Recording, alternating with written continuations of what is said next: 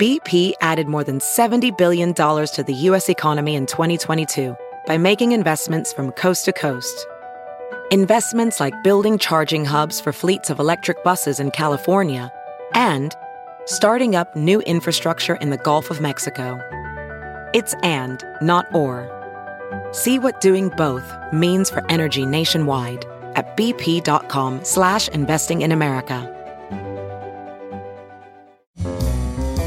This is Merriam-Webster's Word of the Day podcast for Tuesday, March 4th.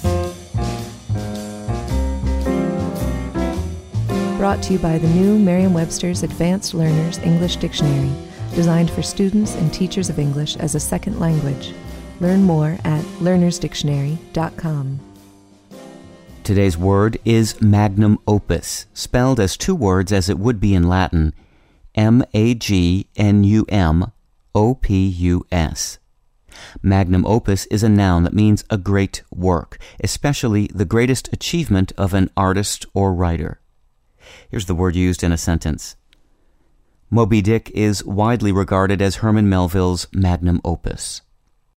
You probably recognize the word magnum, which means great, as a Latin word that shows up in altered forms in several English words, and perhaps you can also come up with a few that are related to opus, which means work. Magnitude, magnanimous, opulent, and operate are some obvious relations of the two words. Magnum opus, which entered English in the late 18th century, retains the original Latin spelling and the literal meaning, great work. Although the term most often refers to literary productions, it has been used to describe many kinds of great works, including paintings, movies, construction projects, and even surgical techniques. With your Word of the Day, I'm Peter Sokolowski. Visit the all-new learnersdictionary.com, the ultimate online home for teachers and learners of English. A free online dictionary, audio pronunciations, custom study lists, and interactive exercises are available now at learnersdictionary.com.